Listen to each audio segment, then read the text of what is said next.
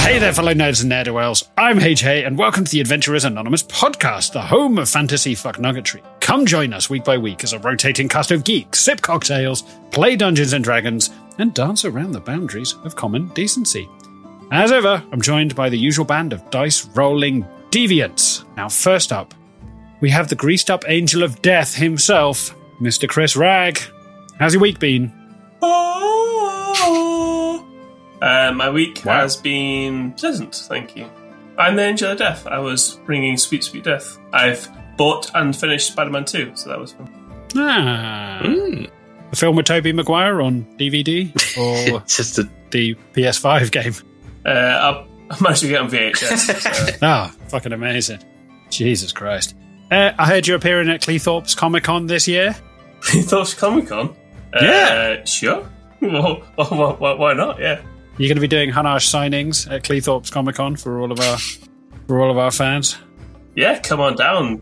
I got an offer the other day for Scarborough Comic-Con. Fuck off.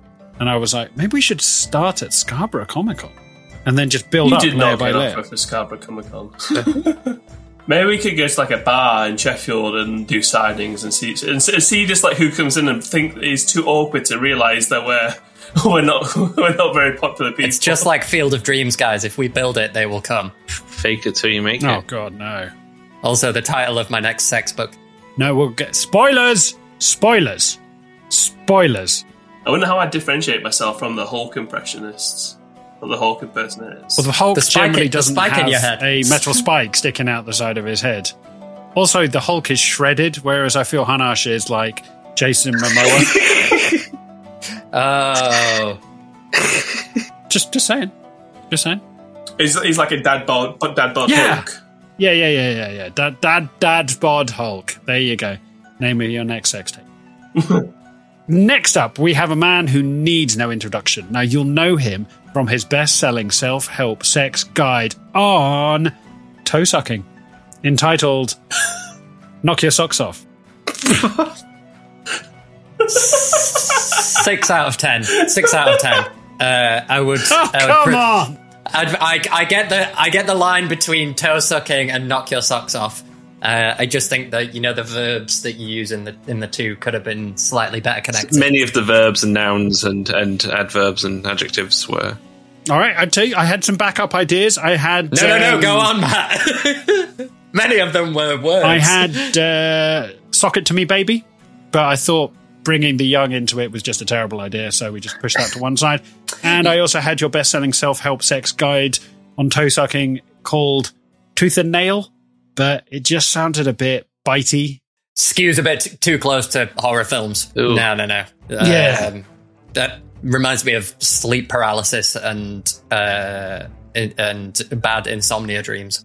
So when you can't sleep, you dream of sucking toes? No, the sleep paralysis demon appears in the corner of my room when I can't move, as is with sleep paralysis, and then crawls over to me as sleep paralysis demons are wont to do. And then bites my toes off. Wow. I feel like there's so much to unpack there and we can't do it justice. But as your therapist, I want to give you the quality time. So if you see me afterwards, we can unpack that in a meaningful and constructive way. We can't have that relationship. I'm guessing David Bowie's going to be the demon. Hmm? I think David Bowie would play a good demon. Oh, a toe-sucking sleep paralysis demon. AJ just made a noise that I can only describe as the gasp coming. Wow. Gasp coming. Yeah, I think it's when it touches your tonsils and you gag.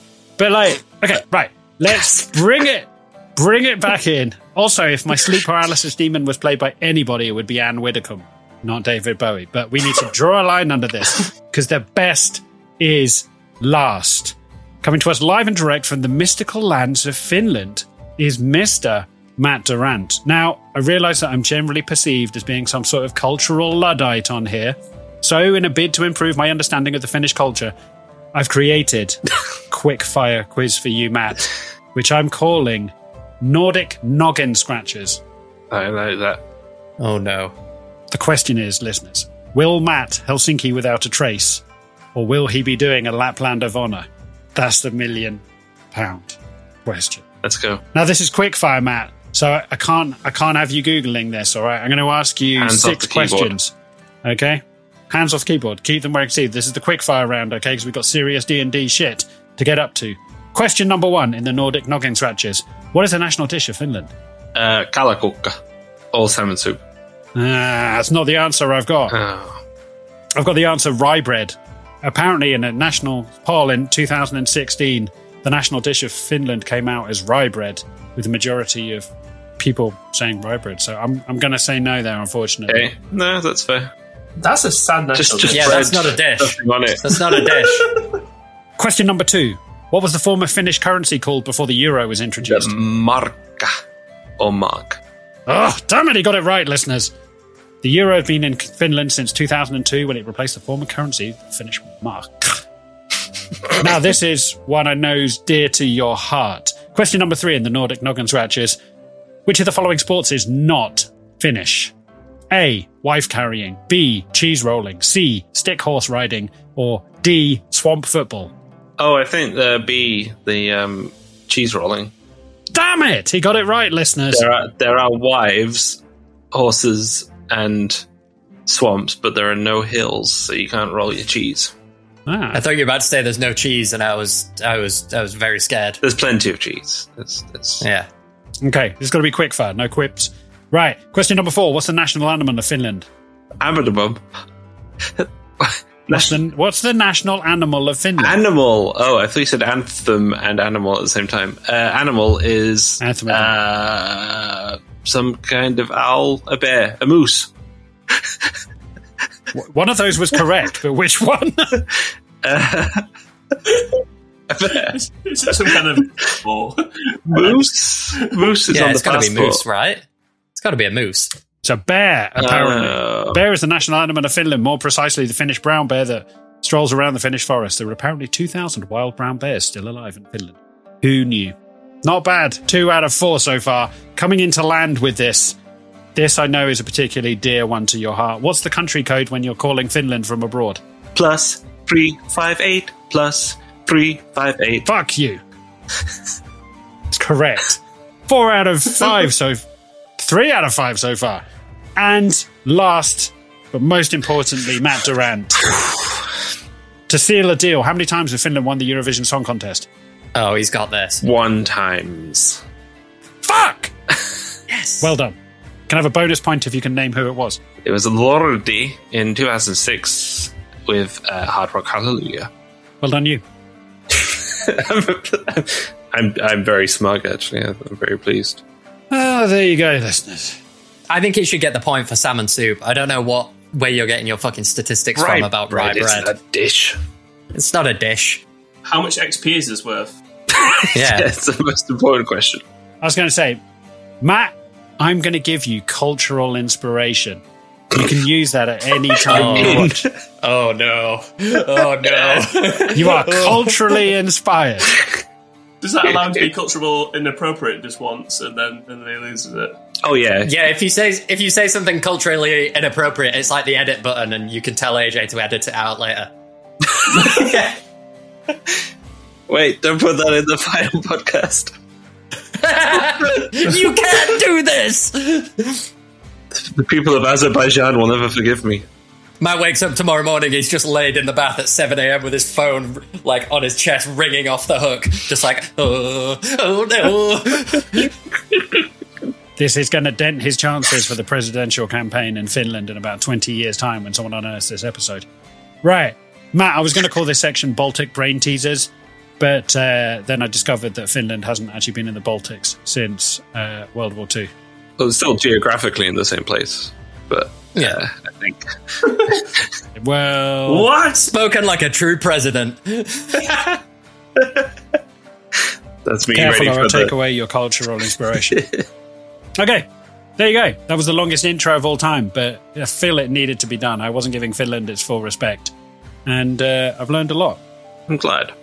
Oh, in fact, I can do a shout out to Cafe Nord in Sheffield, who are opening a new branch in Crooks, run by our dear friend Janita.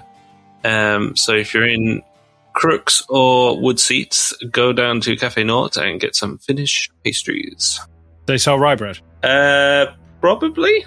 Oh, have they already opened in Crooks? I went past the new bakery. That might be it. They didn't look fully open, but they were selling something. Yeah, that might be it. It's a bit... I looked at... I'm not sure exactly what road it is. It's a bit far from you guys, but it's still in the Crooks. But yeah.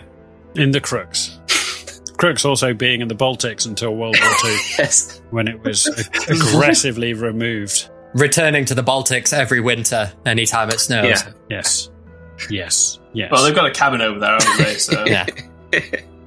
Right, are you retrobates ready for a recap? Who wants a recap? Give me it. Retrobates? Retrobates? Yes, you're a retrobate. What does retrobates mean? Retrobates.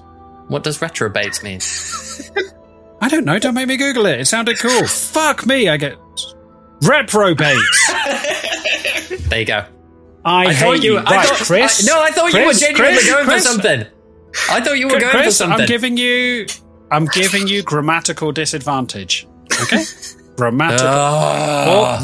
Your first wisdom check is at no, I'm joking. He does this all the time.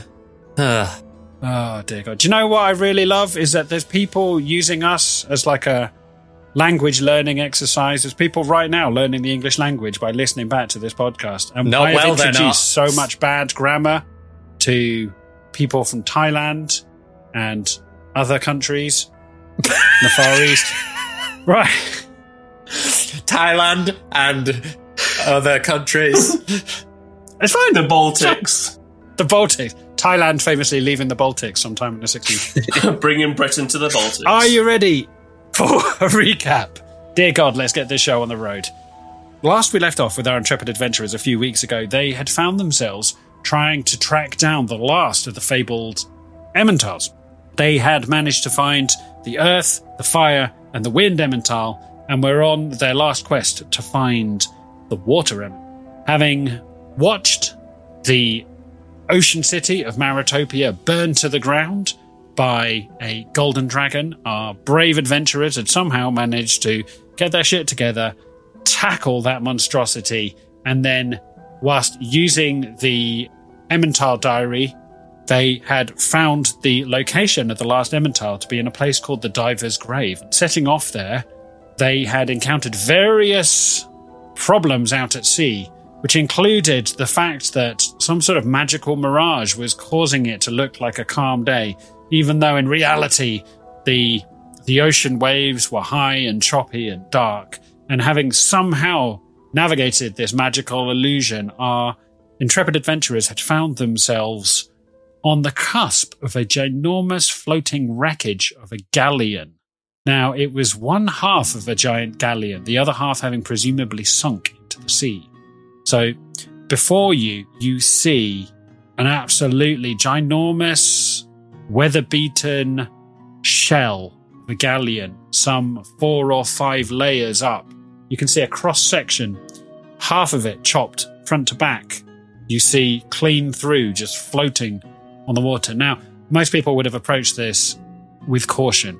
However, Hanash decided to get high, I believe, having borrowed some drugs off Aristobulus, and just powered the boat right up to the foot of this wreckage. So where we pick up with this week's episode, you are at the foot of the galleon as it looms over the top of you. And I want to say if the vampires are about, it's going to be evening or night. So just for the sake of argument, because I can't remember, we're going to say it's about 10 o'clock at night, okay? So the moon is out, the clouds are out, and you are on some pretty choppy waters on the edge of half a galleon. I like that you captured the video screen as well. I don't know how to do it on my Linux. I don't know the Linux. This week we're sponsored by Linux and Finland. Well, as I rush to tell you, Linux was invented by a Finnish man. Ooh, Linus Torvald? Yes, you fucking nerd.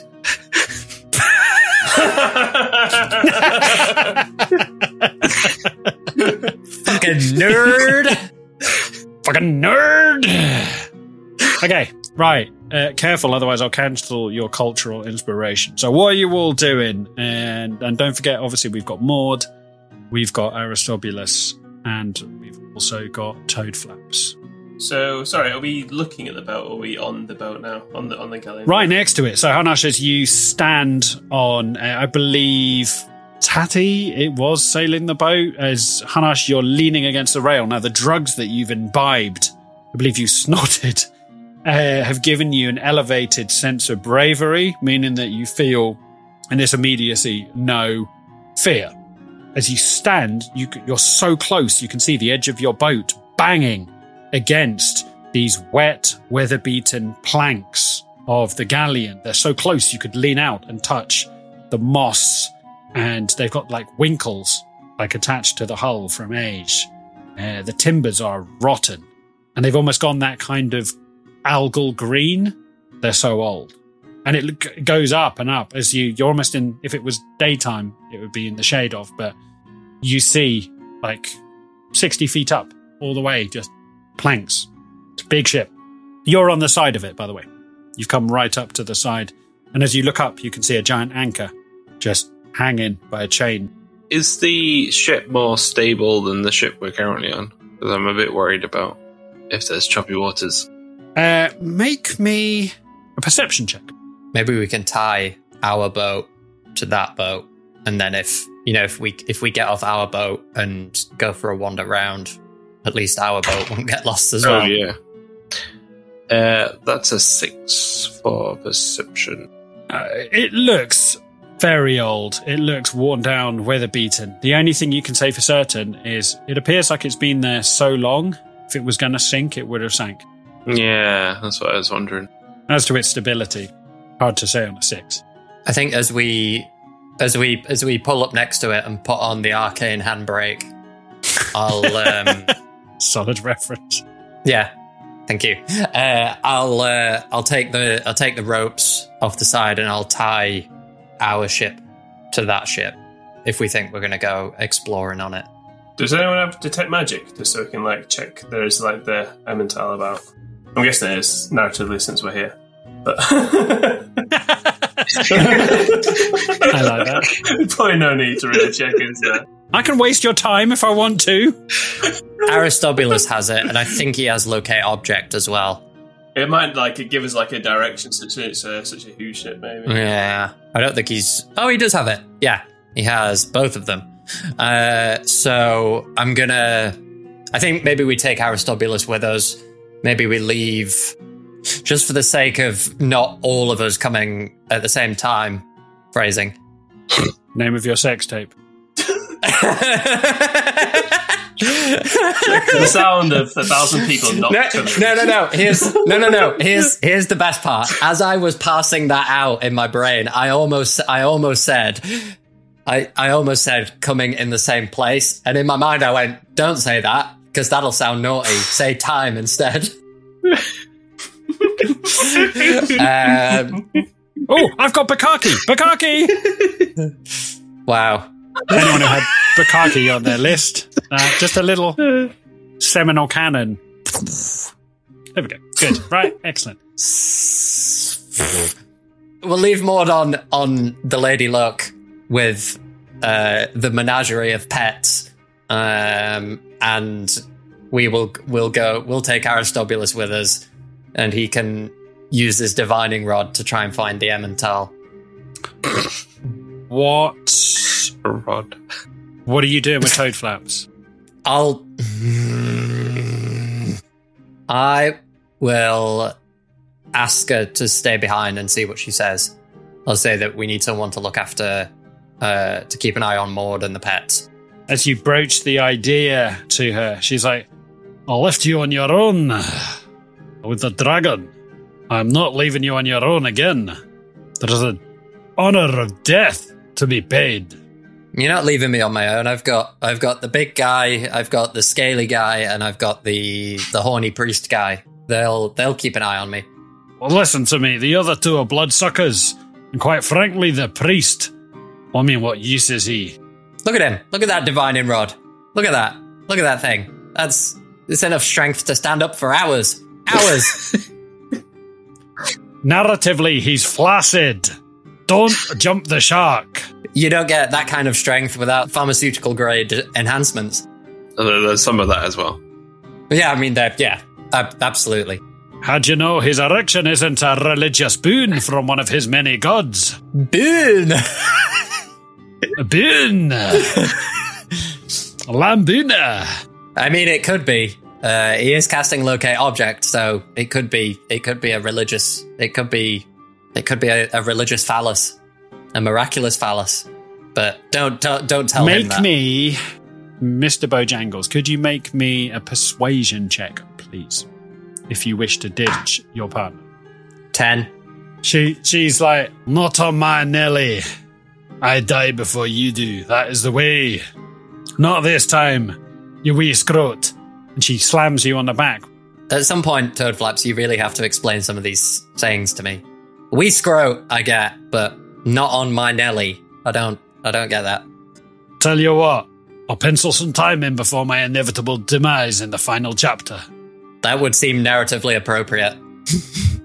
All right, there's some sort of derelict galleon in front of us, and I'll be a wee Scotsman if I'm not first onto the hulk. Where's Scotland? Scotland is a wee place off to one side. Also, you're a woman. She looks at you for a while, shell-shocked. She's like, I didn't think you noticed. Aye. Get on the fucking galleon.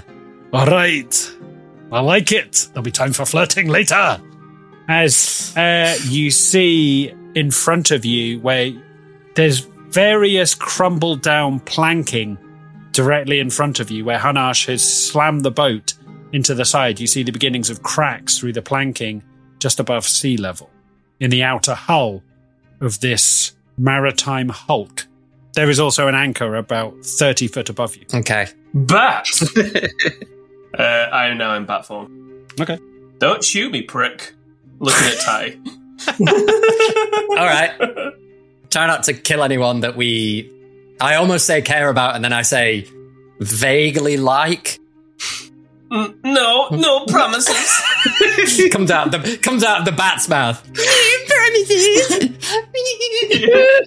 Right, what are you doing now that you're in bat form? I go onto the galleon. I float in the gallion's direction. Okay. So all of you staring, Hanash just goes poof, and just turns into a bat as like sparks just cascade down to the ground. As you see the bat fly over slightly and just land on the side of a crack, like a fissure in the hull. As you see the small bat wings like encase as the bat just crawls through a crevice in the outer hull of the galleon. As Hanash, you burst through onto the other side. It's dark, gloomy, and wet. As your little beady bat eyes look around, you see a rundown kitchen. Some sort of galley kitchen. You can see various prep stations, utensils which are all rusted, some hanging up by metal hooks and some left on work surfaces next to rotten foodstuffs. You see a rotten sausage, various like mounds of mould, which you can only assume at some point were breads and cheeses perhaps that have just turned into a forest of mould. And down at the other end you can see a giant hearth, now cold, with various giant steel cauldrons hanging on metal hooks above it. Definitely an abandoned kitchen. And like there's like kind of water, like this is like it's kind of part of this room is sunk, because I guess this is like I can see where the water comes up to. No, you're just above the water level. Damp as you like. Everything is slick wet, dripping, like just condensation on the inside of everything. There's hideous algal blooms across various surfaces, and you can hear the lapping of waves against the outer hull, the sound of the ocean never far away. Every so often water drips down from the ceiling. Is there any doors or anything to any of the rooms in here? Door to your right, and then it just goes off into the darkness. And like what kind of angle is this on? Like if we stood on this, like could we walk on it, or is it like, because I guess it's like pointing it upwards, would it be challenging? Make me an insight check. 6. in your limited fashion, you just jump up and down repeatedly, and pretty stable. The floorboards creak violently underneath you, but the room stays pretty stable. So I turn back into bat form, and I go back through the crack to where everyone else is. And I say, there's a doorway leading somewhere, and it seems to be stable. And then while I'm like picking up all my stuff I forgot I dropped when I became a bat. I think I'll tie off our boat to the galleon before I do anything. I'll wait for Hunash to get back. Did you say that you came back and started picking up your stuff? Yeah, I came back and I let you guys know about what I saw while I awkwardly picked up my stuff. Cool. I'm fully clothed though. I keep my clothes on at all times. Tatty, just make me a pure dexterity check, please, for tying the boat up. Only because it's dark, wet. 18. That's pretty good. Yeah, you see various like bits of the hull which are exposed on the hulk of the galleon as you take your rope, run it through various cleats on your ship, and then run it like thread in the eye of the needle round some exposed ribs of the galleon, and then tie it off in a knot. It's dark and wet, but you get Toad Flaps to check over your handiwork, and she gives you the seal of approval. You feel comfortable leaving the Lady Luck without it drifting off into the abyss. I guess maybe we just jump onto the galleon, see if we can find a way in that isn't bat-sized, and see what we can see. Can I, from where we are now, can I see an entry point into like the interior of the ship that we'd be able to get through? Well, where you tied off, some of the planking has come away, and you can see the ribs on the outer hull of the galleon. A human could squeeze through. All right. Hunash, being overzealous, goes, "I'll make a bigger hole!" because I'm so high. And I get out my blunderbuss, and just like within a second, like, and try and shoot a hole through. Just make me a blunderbuss attack against the hull, really. I've been attacking a lot of inanimate objects recently. As your psychiatrist. we must I go 16 to hit. Yeah, it's rotten wood and planking. Make me an attack roll in case damage. Roll me for damage. 7 damage. 7 damage. You blow a good 60 centimeter diameter hole clean through the out hull as just like wet splinters just rain back on you as you've made a kind of portal, if you will, into the galley kitchen. As all of you look beyond, you can see this splintery gaping hole in front of you straight onto a work surface. You can see various rotten kind of like pieces of meat on hooks just swaying backwards and forwards, now slightly pebble dashed with shot. I guess we jump into the kitchen, take Aristobulus with us. I'll get Aristobulus to cast Locate Object as well on the water Emmental. Aristobulus is like, I don't want to be funny about this, but I might need a little bit of help getting up. Nope. Could you? Nope. Have you got any of the other Emmentals? What are you going to do to them? Well, I'm trying to geolocate. I'm not asking you for a backhander. I'm asking you for a reference. I mean, you did say you needed some help getting it up, so you'd understand why I'm worried. I'll take off my pack, and I will take out the other 3 and hold them in front of him. He weighs them in his hands, just like holding them up and down, getting the weight of them. He sniffs them, he licks them, he rubs them against the side of his face, and after a while, his religious boon starts swelling deep within him as his anatomical divining rod, gifted to him by the gods, swells and emboldens as he's like, I'm not going to lie, I'm getting mixed signals here, as he just spins around like a weathercock in a storm. It's everywhere, man. The bloody Emmental's everywhere. It's in the goddamn walls. Can I take the other Emmentals back just to make sure that he's not accidentally attuning himself to one of those ones? Or just hold it out in front of him and see what he does. he slowly hands you the Evantars back. He's like, empirically, actually, that's quite a good idea. I'm not going to lie. I mean, this isn't an exact science, but I'm getting mixed signals. I'm struggling to lock on. Okay. I'm getting urges in all directions. All right, easy. This isn't a fucking brothel, dude. What if the fifth Emmental wasn't a cheese, but a person? The fourth Emmental was a... I was going to say, narratively speaking, we only got 3, so this is the 4th.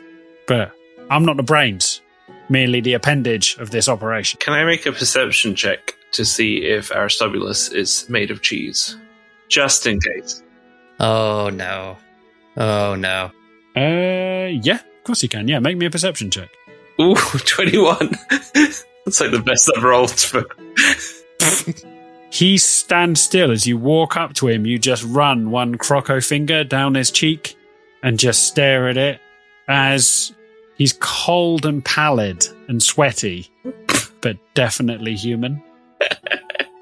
No tangy notes or... He smells like a rich blue cheese, but that's about where the... smells. He's got the signature tangy notes of Aristobulus, but... I don't know, maybe if locate object is giving him signals in all directions, something happened to this. Something happened to this ship, or the other half of the ship that has probably sunk is where the Emmental is, and I'll point like further down, and that's why unless his divining rod is just aggressively flaccid and pointing straight down. I don't know. Oh, I see. Like a sock full of rocks. Yeah. Oh, yeah, it's just spinning around like a weather vane. It's just like going... Like, he's having to turn with it as well, and he's just knocking stuff off the sideboard. He's like, can we please just find this? And also, I'm getting mixed messages off the crocodile. And could we please? I find this place so creepy. Okay. I don't want to be the guy that says it, but if the Emmental somehow is this ship... then maybe we should have a wander around, see if we can find anything left behind on the ship to see if we can figure out what happened to it or what it was doing before it got cleft in twain. Mm. God, I love that phrase. Cleft in twain. Oh, I'm not even going to make a sex tape joke about that. It's so creepy. Cleft in twain. Oh. Yeah, I mean, as you hear a belch behind you, you look round and you just see Toad Flaps is leaning against a workstation, just eating some rotten pickled eggs that are just, like, out in a bowl. She's like, this is mighty nice food. Toad Reminds me Flaps. of my mother's cooking. that makes so much sense for you. Yeah, enjoy the questionable food. Can I grab one of the Emmental? I'll hand one over. Which one? I try and take a nibble out of a corner. Oh, Jesus Christ. Why'd you do this to me narratively? You had to know it was coming sooner or later. I'll say I give him the earth one. I want to see if they're like indestructible or if they're malleable. Like, is someone just like slapped this at them telling it's a wall that's splattered somewhere? Or is it like a hard thing? Make me a perception check. Sure. Like, if we couldn't get a pecorino, I know they're all Emmentals, so they'd be quite solid. 5. I'm gonna 5. 5. It's a solid block. Like, each Emmental is about the size of a large hockey puck. As you take the earth one, you see it's almost got these ancient symbols inscribed on it, but over age, they've kind of lost their hard edges. As you just pop one corner in your mouth and chew, you feel your teeth start to chip, as clearly they're long past best. But the aroma that both hits you, both from smell and taste, you get a double assault, is tangy to say the least. Like sucking on sweaty toes. Like it's got like a organic tang to it, which cuts you deep. Your greatest perception is they're not really for eating, but they definitely have an organic flavour to them from what little you can gauge by like dragging your teeth along the hardened encased shell. I'm glad I read a self-help book about sucking toes just before this, so I know exactly how to handle the situation. That's a very good... Sock It To Me, Baby is a great novel.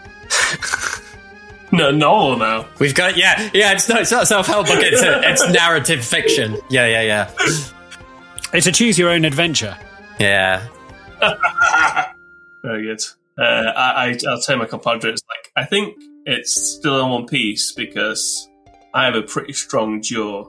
And opens his mouth and all of his teeth just fall out.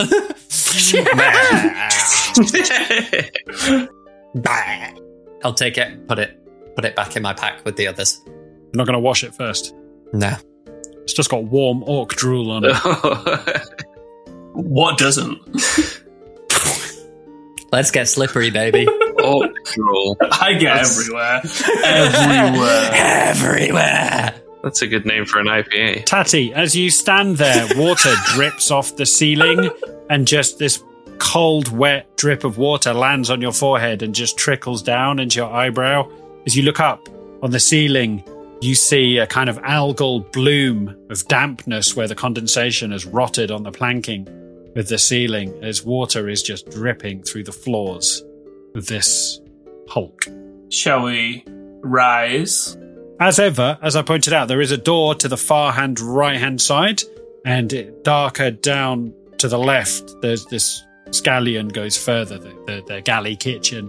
There is more to it in the shadows to your left.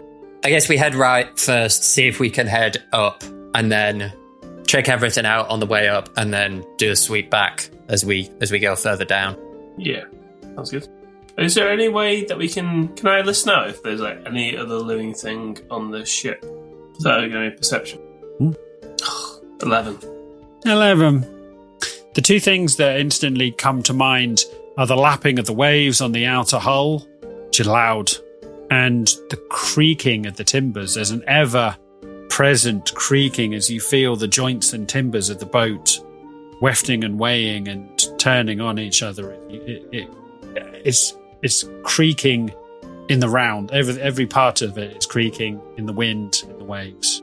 Is there any like mechanics like so I can be like hyper aware, like if something attacks us, I can kind of be ready for it? Because I'm just I feel like those things that were on the sea tail or whatever are going to be like around, and I want to be passive perception. Everyone's got passive perception.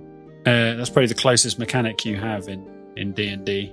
In fact, cool. Each of you, the three of you, what's your passive perception? 18. 13. Fuck me. 13. Tatty's your guy. If anything untoward is going down, chances are Tatty's hearing it first. He's the canary in the coal mine. Yeah, the gnome in the half sunken ship. Yeah, as the saying goes. The gnome in the glory hole. Nope. Yeah, they'll kill the small one first. How very progressive of you. I guess we head through the door on the right-hand side and see where that takes us, see if we can start winding up to the upper floors, see what's up there. I'm probably looking out in particular for, like, if I can see, depending on what half of the ship this is, if I can see, like, the captain's quarters or something like that, or what used to be the captain's quarters. So, as you make your way to the right-hand side of the galley kitchen, stepping carefully over rotten food, which has clearly fallen off work surfaces with the waves buffeting it, you see the door in front of you. Single wooden door, 4 panels, slightly warped, brass handle. Looks like it opens towards you. Can I investigate the door? I'm a little bit suspicious at the minute. See if I can find any traps or anything. Yeah, sure. Roll me insight, please. 16.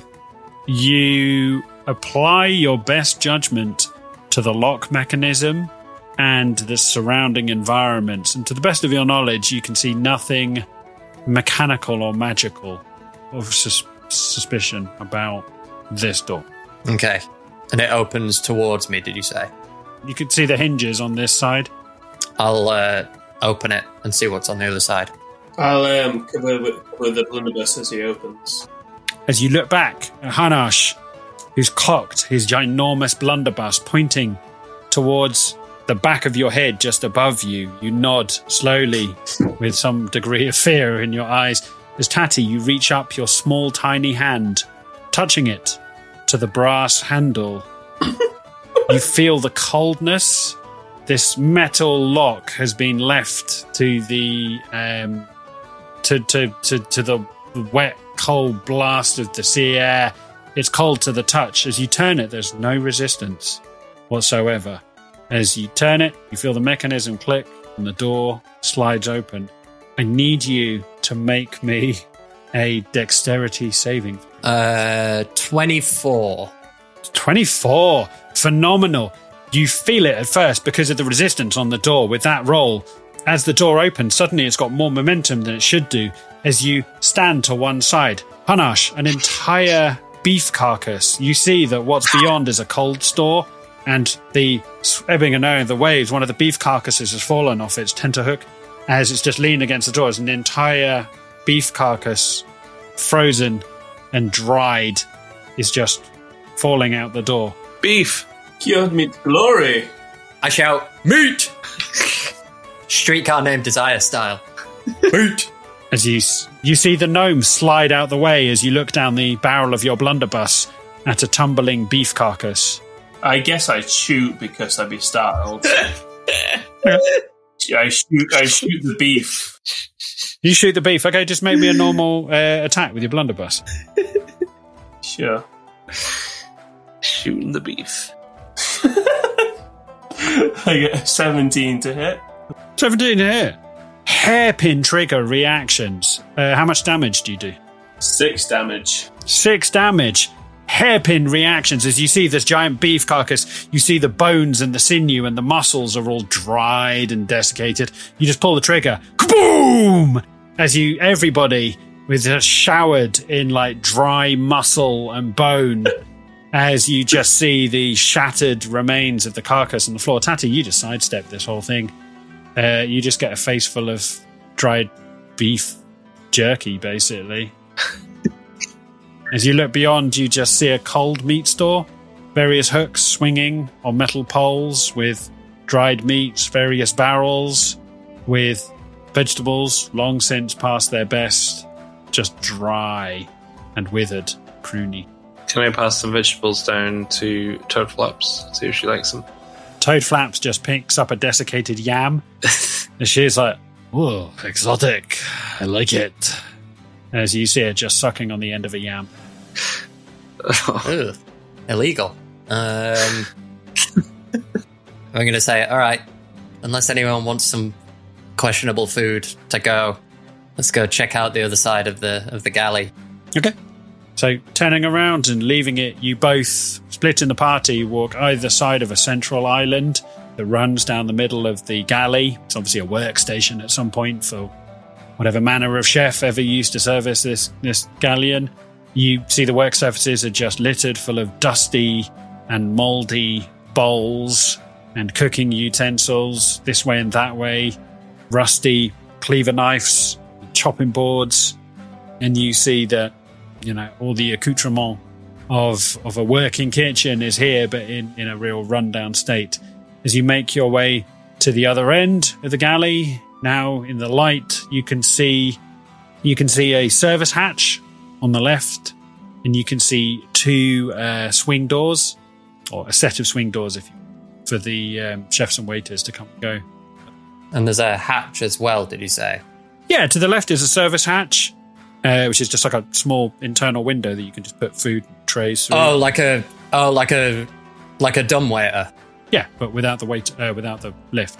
Well, yeah, it's just like a hole in the wall that you can pass food through. Do you also put dicks through? Yeah, if your dick was giant and square in nature, you could also slide your dick through a service hatch. I gave everyone a very suggestive look, and then we go through the 2-way doors. Slowly pushing your way through the 2-way doors, they push outwards with no resistance whatsoever as you come into what looks like a dining room in various states of disrepair. You see It doesn't take much to imagine that this was a dining room that seated 30 or 40 people at its prime, all on different tables, and the tablecloths are still there on some of the tables, although quite a lot of the tablecloths have been eaten and worn and weathered, whether by moth or by mould. You can see the discoloured tablecloths and various cutlery left on the different tables. Some of the glass flutes still standing, and some are fallen and smashed on the floor. Some of the tables are still laid for guests. You see... spooky. You see, tables and bowls. One of the tables still has an actual service on it. You see food in bowls rotting. Just a spoon sticking out of a soup bowl with some green quagmire of rotten food in it. There's again water dripping down from the planks above. Is Aristobulus's divining rod still sending him spinning? He's getting mixed signals as he's like, it's everywhere, boss. As he reaches down and just twangs it in a bid to reset it, it's still sending him spinning. He's like, we're either standing on top of it or it's in the walls. I wonder if it's like the storm all around us or something like that. Yeah. Like its powers imbued. I was thinking that. I was thinking as we go around the ship, maybe this ship is the center of the storm or something. Like something on here is powering the illusion. I think we head through the dining room and see if we can find a way to go upstairs. Which is amazing, actually, because I was literally about to tell you, you can see a very run-down, very broken, very ramshackle set of stairs at the far end of the dining hall leading up into the gloom, to the darkness, but clearly in a bad state of disrepair. Like the flights are still there on the steps, but the wood is warped, rotten and ruined. But still a set of stairs nonetheless that with care could be traversed. Hanash, in his drug-ridden state, sprints up the stairs. Absolutely amazing. Hanash, with a burst of energy that makes Belsiar, you jump as everything has been cautious, everything has been done with a degree of care and fear. So far, you just see the green flash bolt through as Hanash slams into a table. You hear all the glassware and crockery rock as a glass flute tumbles, rolls off the edge of the table, and you hear a tinkling and a shattering of glass on the floor as Hanash belts it up the stairs. Hanash, I need you to make me... I'm going to say a dexterity saving throw. Oh, no. Here we go. 13. 13. You run, first step, bounding, second step, bounding, third step, crunch as your foot goes through the rotten planking. You reach out a green hand and just grab onto a rung on the banister as your body is hanging in the center of the stairs. As one of your biceps rippling with muscles, holding your entire body weight, you just swing as you turn back and just wave at your friend with a big grin on your face, proud of your work. So I put my feet on the wall, so I'm kind of just hanging around. I found the bad one. I did it. And then I try and jump onto the next possible step. Okay. Do you want to make me an athletics skill check? Right. 19. Yeah. So the monkey bars at the playground, arm over arm over arm, going up the banisters, every time checking it to put for stability before you put your weight on it. You manage to, rather than going up the stairs, you strong arm yourself up the banister rails. You just sit cross-legged at the top of the stairs, grinning back down at everyone, just giving them the thumbs up, having used brute force and strength. Come on, you nimble fox. When did Hanash get so... I was about to say, when did he get so horny? He's always been horny. So, rude. He's always been rude. Yeah. Go on, Belsiar, you can go first. I was going to say I just turn into mist and go up the stairs. Cheat. It's my guy. I'm going to use my slippers of spider climbing. Can I use the walls around the stairs, especially the one that Hanash has already pointed out, where there's a broken stair, and I will attempt to use the other parts of the wall to get around the staircase. Yeah, I mean, in a roundabout kind of way with your boots of spider climbing, you defy the laws of physics itself. And although getting a bit dirty and grimy with like the kind of like slick mouldy walls, you manage to make it to the top with little ado. That just leaves Toadflaps and Aristobulus standing at the bottom staring at each other. We could turn you into vampires. Surrounded by all of Belsiar's belongings. Oh, yeah. As they both shrug at each other, Toadflaps is like, after you, my friend. As Aristobulus making his way forward, very gingerly, stepping...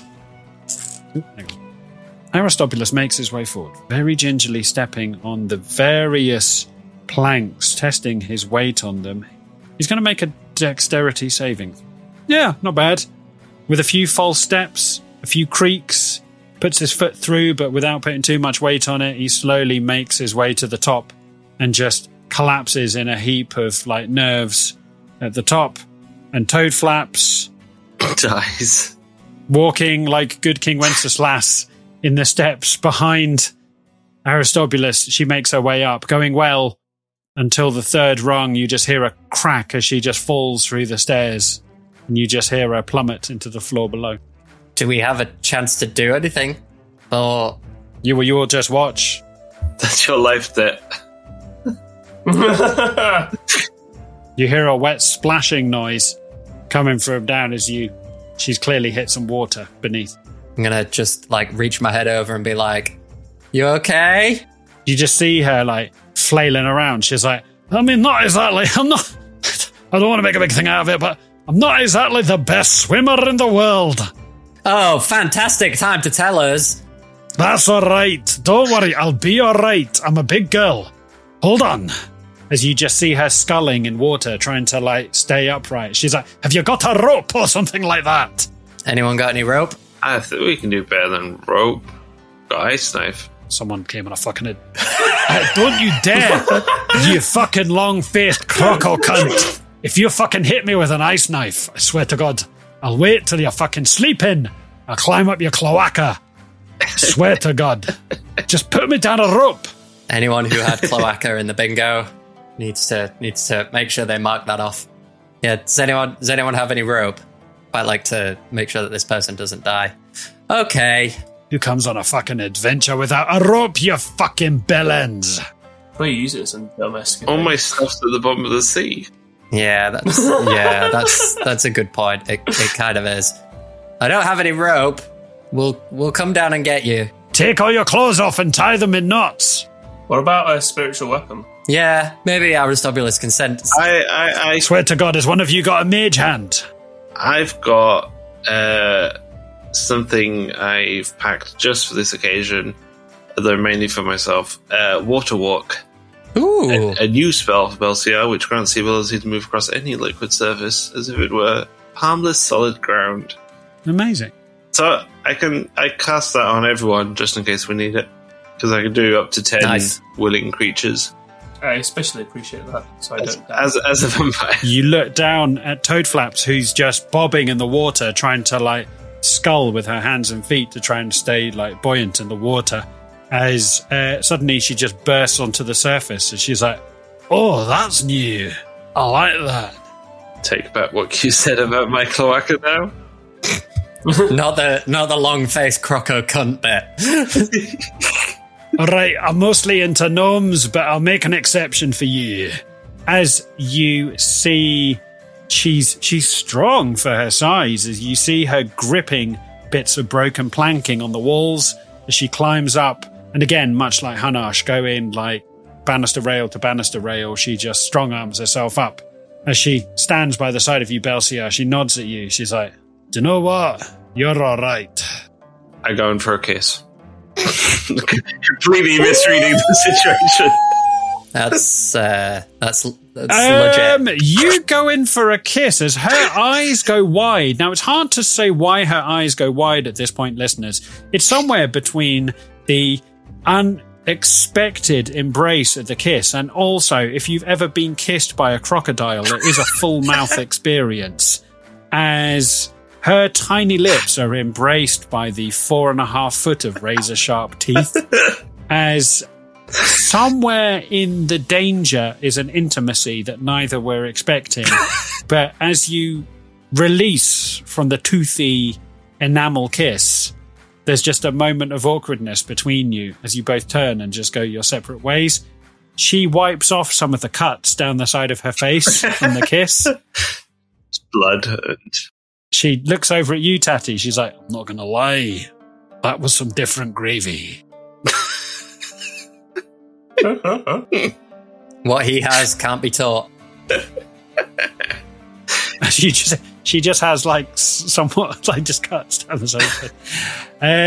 Now then, Tatty, it's in the middle of watching this intimate embrace between two of your colleagues. Something catches out the corner of your eye. You see a glow, and with your passive perception of 19, spinning like a pivot, arrow up into your bow, you look down the corridor. You see a woman in a dress with kind of like weather-worn grey hair as she stands staring at you, a piercing, cold gaze in her eye. As she nods and just drifts sideways through a door at the end of the corridor. She's maybe 20 or 30 feet at the end of the corridor.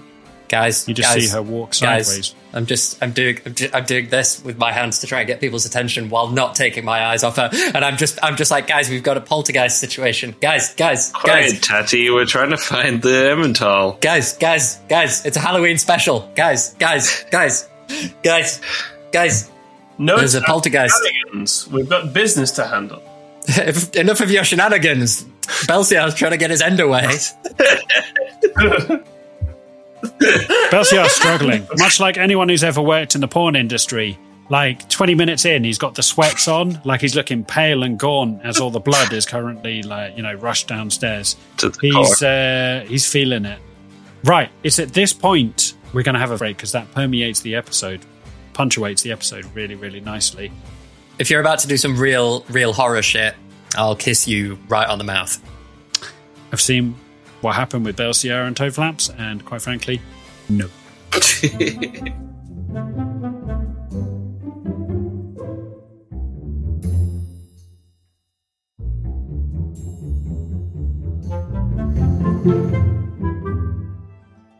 Well, there you go, listeners. That's about all we're going to achieve for this week's episode of the Adventurers Anonymous podcast. We just want to say thank you for tuning in for another dollop of fun-packed fantasy fuck nuggetry.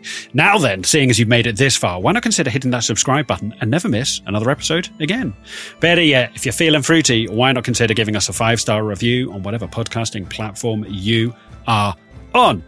All of your reviews and recommendations go a hell of a long way towards encouraging us to make more of this debauched nonsense.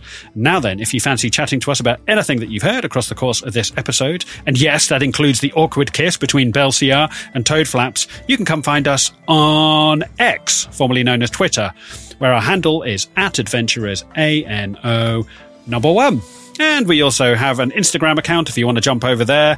And I think you can also find us on Facebook. So then, that just leaves time to say a massive goodbye from all of us here, from Matt and Raggy and Chris. We're all off to think about our life choices as we engage in a bit of ghoulish nonsense. God, the end of that episode was a bit creepy, wasn't it? Dear God, I'm feeling a bit seasick after spending so much time imagining that galleon. Well, with any luck, we'll see you back here next week. Happy adventuring, my friends. It's over. Piss off. Go home. The end.